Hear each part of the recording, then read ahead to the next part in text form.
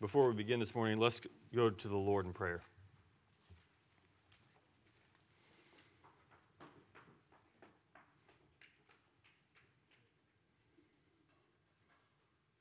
Father, Son, and Holy Spirit,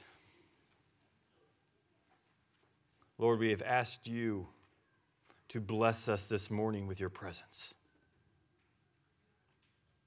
We do not ask this because we do not believe that you are not here. Make us receptive. Make us see you. Make us hear you this morning. Lord, there's not a word that I can say that will change anyone's heart. But may you move in power. By the power of the Spirit, change us this morning. Recreate us into the image of your Son. Bless us that we might be a blessing. Lord, we ask you to draw near as we have many among us who are suffering. We ask you to bless Jonathan Pence. We ask you to bless Ann Graves and Penny Gardner. We ask that you bless Joan Raspberry and John Michael. And in that same breath, we come to you and rejoice because you have heard our prayers and you have acted on our behalf. We thank you for what you have done for Peggy Bauer and Miss Mary Elizabeth, and for John Sidney this morning, and for Ron Hopper, and for Miss Gale, and for Raymond.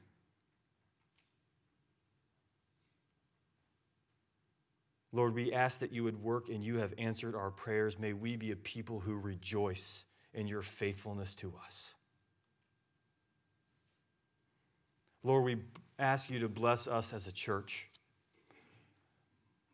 We look at our bulletin and it's full with activities and meetings and groups, but none of those things make any difference if you are not with your people, if you are not moving through us,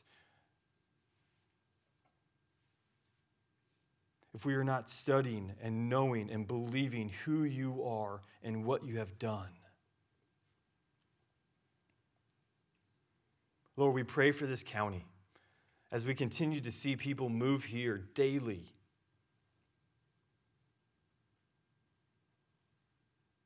Lord, may those people find good churches that believe in the gospel and the resurrection of your Son.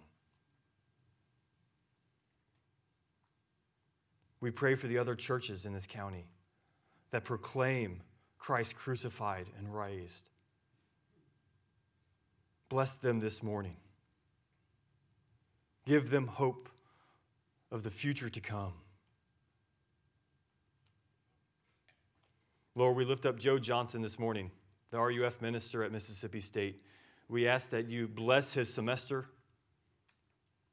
May he love those students as you have loved us in Christ. We pray for our presbytery and the churches that are being planted. Lord, continue to draw your people to your word so they might see Jesus.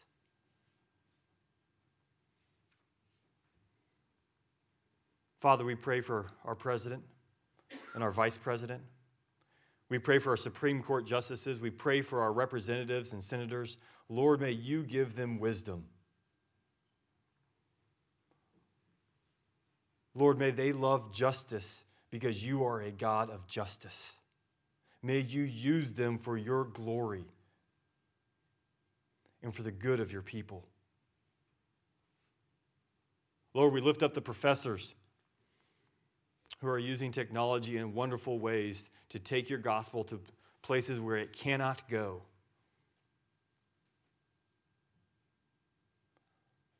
Lord, we lift up Ukraine. We ask for peace. We ask for mercy. And Lord, may we be a people who pray as you have taught us to pray. Our Father, who art in heaven, hallowed be thy name. Thy kingdom come, thy will be done, on earth as it is in heaven. Give us this day our daily bread, and forgive us our debts, as we forgive our debtors. And lead us not into temptation, but deliver us from evil. For thine is the kingdom, and the power, and the glory forever. Amen.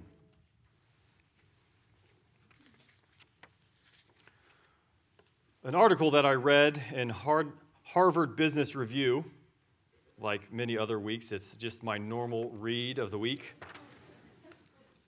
spoke about structure that is not stifling.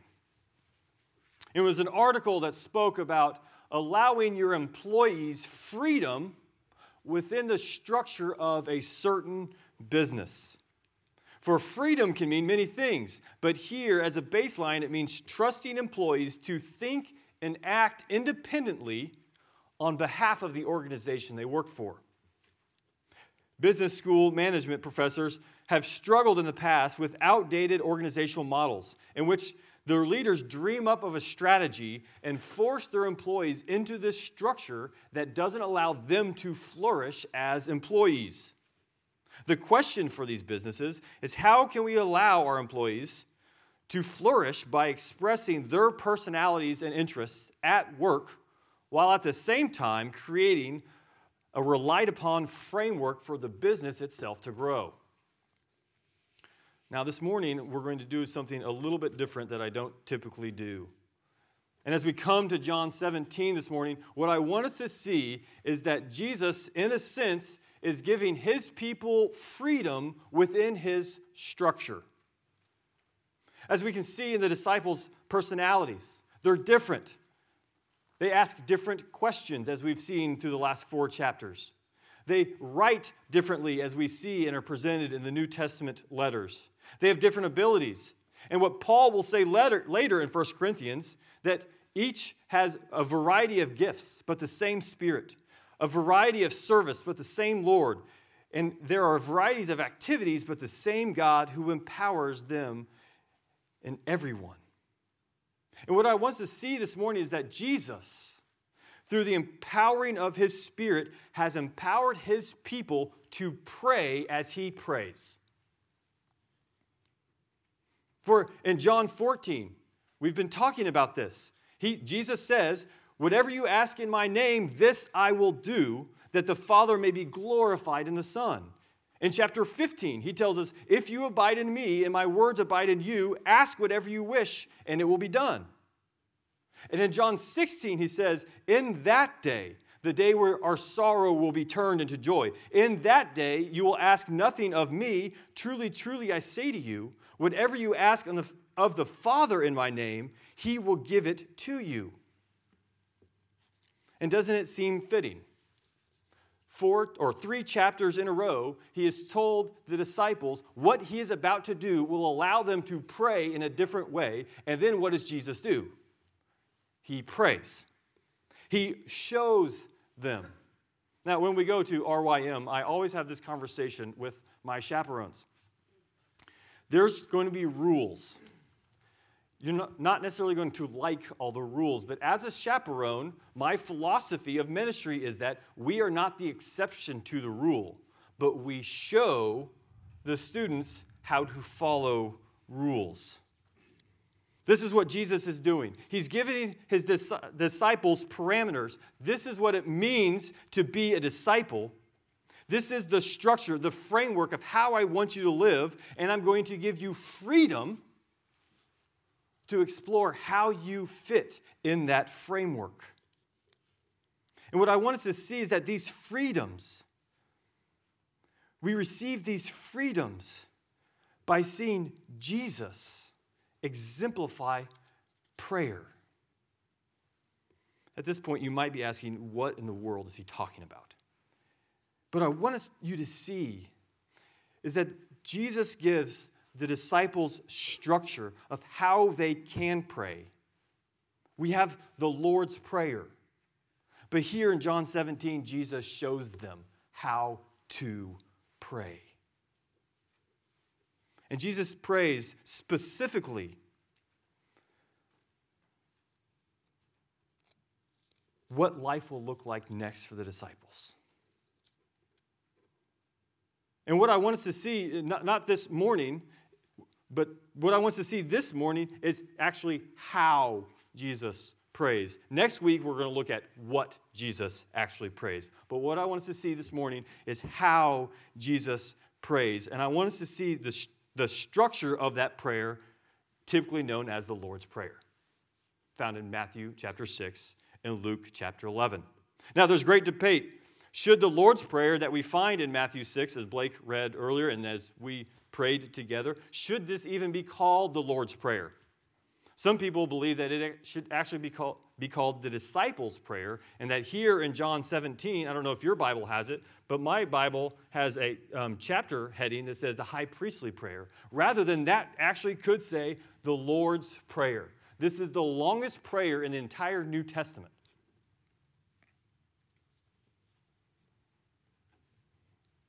And I'm sure we've all heard it said, what goes in must also come out. Children, have you ever heard your parents say that to you? What goes in will come out. Now, typically, they're not talking about food. They're talking about what you watch or what you hear them say, which I'm sure is all just great things that you hear them say. But if you want to find out about who someone truly is, what they really are like, listen to the way they talk to people they love. Because what comes in will come out with people that they love. Whether it's a wife with a husband, whether it's two best friends, whether it's a child with a parent, or as we have before us this morning, a son with his father. We hear Jesus show the disciples what he's been teaching them for 17 chapters. We hear how the promises of God are really true in him through this prayer. We've seen his miracles, we've seen him heal people, and now we see and hear Jesus pray. And in the context, that makes perfect sense. Because as we'll see in 2 weeks, the next chapter, Jesus is betrayed, publicly crucified, and killed. And where does Jesus go first? He goes to the feet of his Father. He's about to face an unjust murder, betrayal of his closest friends, rejection from everyone who knows him. And this is what leads Jesus to pray. Jesus runs to the feet of his Father, and he says, Father. Jesus practices what he preaches. And what I want us to take from this Lord's Prayer, or whatever you want to call it, is see how Jesus truly prays, how he taught his disciples how to pray. And although I would really like to go through the preface and all 6 petitions of the Lord's Prayer, I don't think I can do that without 50 minutes, and I'm guessing you don't want to be here that long. So I'm going to look at the preface and just the first 3 petitions this morning. So the first petition, Our Father, who art in heaven. Henry Light is a famous song and hymn writer who wrote hymns like Jesus, I my cross have taken, and Praise my soul, the kingdom of heaven. And Kevin Twitt, an RUF minister at Belmont University, tells the story of Henry Light and how he had a wretched father. His father and mother split when he went off to boarding school, and his father remarried. And then from that point on, every letter that his father wrote to him, he never wrote your father. He wrote your uncle. In other words, Henry's father never allowed him to call him father again. Yet, as he goes on to say, it's interesting that in each story of Light's hymns, in every one of them, the image of the Father in his songs is gives warmth and comfort. In his hymn, Jesus, I my cross have taken, he writes, I have called thee Abba, Father. I have set my heart on thee. Storms may howl and clouds may gather. All must work for good to me. Man may trouble and distresses me. 'Twill but drive me to thy breast. Henry speaks of the power of how the gospel can transform the way we see earthly fathers and give us a true picture of what a father does. He loves his son. And this is exactly what Jesus has promised his disciples. You are my friends because you know my Father. This is new. This has never happened before in the history of the world. Jewish parents weren't teaching their children how to pray to God as Father. Very few times in the whole Old Testament do we actually see Israel call God their Father. But yet here Jesus is doing something new. The newness of this new covenant is Jesus is representing God as our Father who loves us. And if you were here at the beginning of this year when we studied the Lord's Prayer in Sunday school, you can remember what the Lord's Prayer isn't. Can anyone say what the Lord's Prayer isn't? I know it was in January. That's a long time ago. But in Sunday school, I taught that the Lord's Prayer isn't a prayer for orphans. It's a prayer for sons and daughters. It's a prayer for people who know that their Father loves them and their Father hears them. And we get to John 17, and guess what we see? Jesus 6 times says, Father.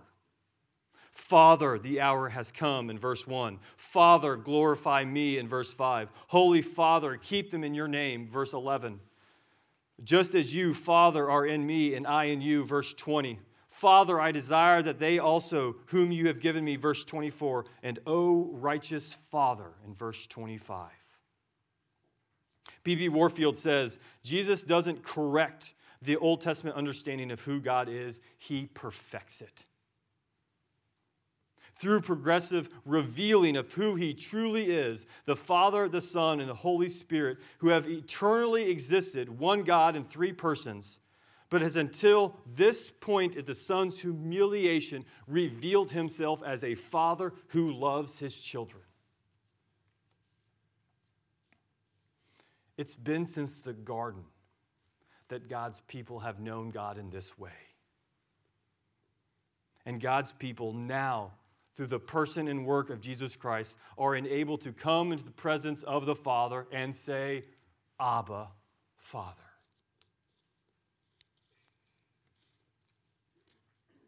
A few years ago, I was at a cycling camp with my team, and one of the leaders of the group asked me to pray for our group. There was a group of about 30 of us. We were going to do about 120 miles that day. We were just praying for safety, and so I prayed. On that ride, we had 2 crashes. One of the riders flipped over his handlebars, his bike hit the ground, and it snapped immediately in half. The next time, we had a crash. Someone crashed by himself, sliding under a guardrail. Both instances, these men were able to get up, walk away with not a scratch on them. Later that day, the leader who asked me to pray said, man, Tyler's prayers really worked. And I didn't say anything because that's not the time to correct someone's theology. But what I thought immediately in my head was, my prayers didn't work. The God I prayed to worked. You know, we say all the time, prayer works. And I'm sorry to tell you, our prayers don't work. The God we pray to works. And the God we pray to listens to us because he is our Father. You see, here in John 17, Jesus knows who he is. He is the Son of a Father. He's praying to his Father who listens to him, who cherishes him, who has given him all things because he is the Son. And this is the access that Jesus gives us. to come to this God, the creator of the heavens and earth, and we are able to declare, Father. This is what Jesus wants for us. That through faith in him, we are no longer orphans. And the Spirit of God bears witness to our spirits that we are children of God. And if we are children, we are heirs of the covenant.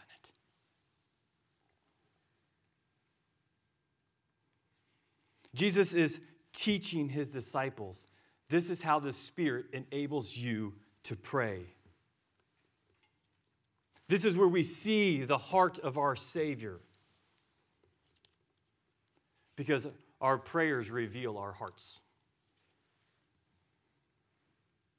Whether we admit it or not, the way that we pray reveals our heart. Because if you don't pray, you are revealing your heart truly doesn't believe in the God who listens. Or worse, we don't think he can actually do anything.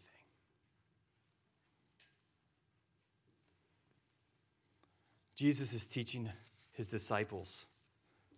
He's showing his disciples what he's told them all along. You have a Father in heaven who loves you and who listens to you. I'm going to show you how to pray to him.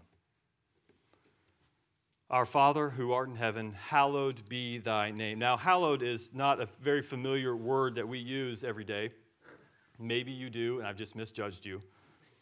But hallowed is the Greek word, and it means to set aside, to consecrate, to dedicate, to use only for a holy use. And our Bibles only translate that Greek word here as hallowed in Mark 6 and Luke 11. Nowhere else in the New Testament does it translate this word as hallowed. In the ESV or the NIV or the NRSV, the only place in the entire Bible this word is translated as hallowed is in the Lord's Prayer. And you might ask why that is. It's because the Lord's Prayer is the most memorized piece of Scripture in English-speaking world. And everybody has memorized it in the King James Version. And so these new translations follow the King James translation only in the Lord's Prayer. Not because hallowed has a deeper meaning, or it's more holy, or even because it's more correct. It's because it's more well-known. So what do we say when we say, hallowed be thy name? What we're doing is we're petitioning. Remember, this is a petition. We are actually asking God to make holy use of his name. A name, Herman Bavinck says, is a sign of the person bearing it. A designation referring to some characteristic in which a person reveals himself or herself becomes knowable. Knowing God's name, being able to call upon God's personal name, and how he has revealed himself brings life to the one that uses it. And when we are petitioning God, we are asking him, we cannot make your name known without you. You are the only one who can make your name known as you truly are. And this is exactly what Jesus has come to do. Now, this is a side note. I'm not going to let Blake teach Sunday school anymore because every bullet point was my point of my sermon, and it drives me crazy. But at the same time, I love it because it's what Scripture teaches, and that's exactly what Jesus has done in John 17. Jesus has come to make the Father known. This is what we see in verses 3 through 5. And this is eternal life, that they know you, the only true God, and Jesus Christ, whom you have sent. This is what he says in verse 6. I have manifested your name to the people whom you gave to me out of the world. This is what he says in verse 10. All mine are yours, and yours are mine, and I have glorified them in your name. And in verse 24, Father, I desire that they also, whom you have given me, may be with me in where I am and see my glory, that you have given me because you loved me before the foundations of the world. If you see Jesus, you see the Father. The entire book of John, from the prologue, has been describing how we know this God who loves us, and he sent his word. We see this in John 1, 14 and 18. The Word became flesh and dwelt among us, and we have seen his glory as of the Son from the Father, full of grace and truth.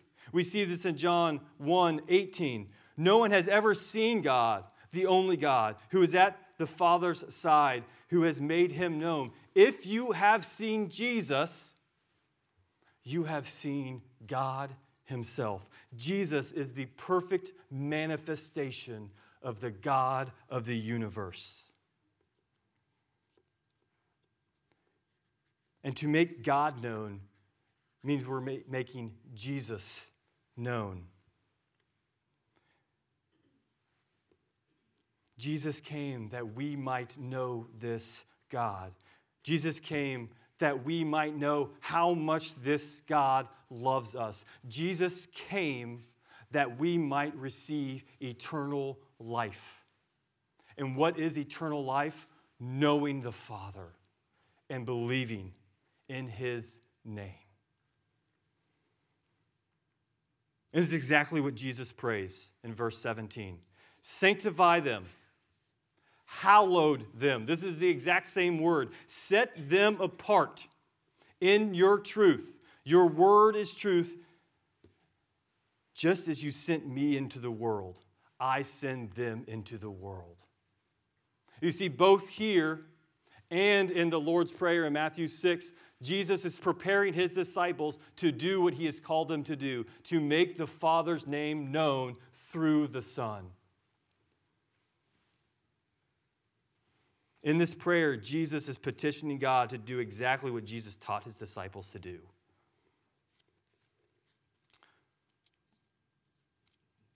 He has called them and he has set them apart. Just as God did with Abraham in Genesis chapter 12, where he called them, and guess what he promised them? I will make your name great so that you will be a blessing. God called Abram out from his family to a new place so that he might bless the nations. But guess what? This promise isn't fulfilled in us. God doesn't promise to make our name great. God promises to make Jesus' name great. And at the cross, God made Jesus' name the name that's above all names. It is at his name every knee will bow and every tongue will confess to the glory of the Father. And it's through us. It's through us, his people, that the Spirit of God is now working through to fulfill the promises that Jesus promised his disciples on this night in which he was betrayed, so that we might make much of his name. It's because of what Jesus, who he is and what he's done, that not only are we able to do this, but that we might be able to do it faithfully. It's through the name of Jesus that one comes to believe. It's through the name of Jesus that one receives eternal life. It is through Jesus that we receive all of the promises of God.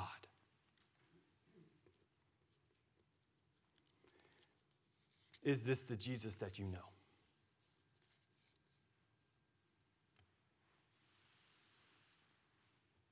Because not only has Jesus done everything for you, but Jesus also gives you the means to do it. And this leads perfectly into the second and third petitions of the Lord's Prayer. Thy kingdom come, thy will be done on earth as it is in heaven. These two petitions are based upon the first. Hallowing God's name, making his name known, is how the kingdom comes. Knowing God, who he is, knowing his will, what he requires of mankind, is how the kingdom of God comes from heaven to earth. Thy will be done means your word be done. Jesus asked, sanctify them in your word, in your truth. It is how he has revealed himself. The kingdom of God is anywhere that the name of Jesus is called upon, wherever the will of God is done, because that is when we see heaven on earth. This is what we saw in the miracles of Jesus. We saw glimpses of what heaven would look like on earth. No diseases, no death.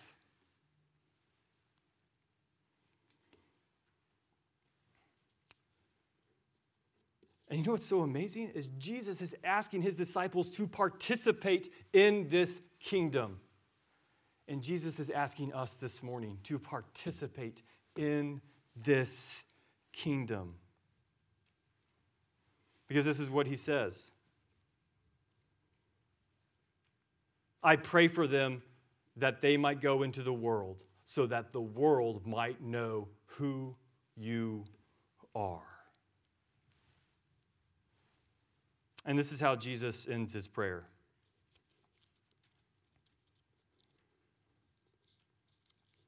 In verse 26, I made known to them your name, and I will continue to make it known, that the love with which you have loved me may be in them, and I in them. He did it all. His humiliation, his perfect life, his death, all of it was done because he loves you. And God has asked you, his disciples, to participate in his redemptive plan of making the world the kingdom, where the will of God is done on earth as it is in heaven, to make God known as Father through the Son. And we are told not to be afraid because he is our Father. And fathers don't abandon their children. This is why we have promises. Go, therefore, and make disciples of all nations, baptizing them in the name of the Father and the Son of the Holy Spirit, teaching them to observe all I have commanded you. And behold, I am always with you to the end of the age. I believe that the other petitions of the Lord's Prayer are embedded in this prayer, but we don't have time for them. We can see how Jesus becomes our daily bread as his sacrifice in glory. How the cross, he will be glorified. We receive the forgiveness of our debts as we forgive our debtors. And we see exactly Jesus pray that the Father keep us from the evil one. This is the structure. This is the type of life and the parameters that Jesus is calling us to. And this is the covenant promises that we, his people, are invited to and have freedom. Because where the Spirit of God is, we have freedom. My question for you this morning is, how are you using these gifts? How are you using what God has given you as an individual for the structure of the kingdom, to make his name hallowed, to bring forth this kingdom, to fulfill his will, to allow the world to know God as Father? Jesus has given you all that you need. He never calls you to do something and doesn't provide the means to do it. And that's why we come to this table. Because it's at this table we receive everything that we need. Because it's at this table we receive Jesus himself. Let's pray.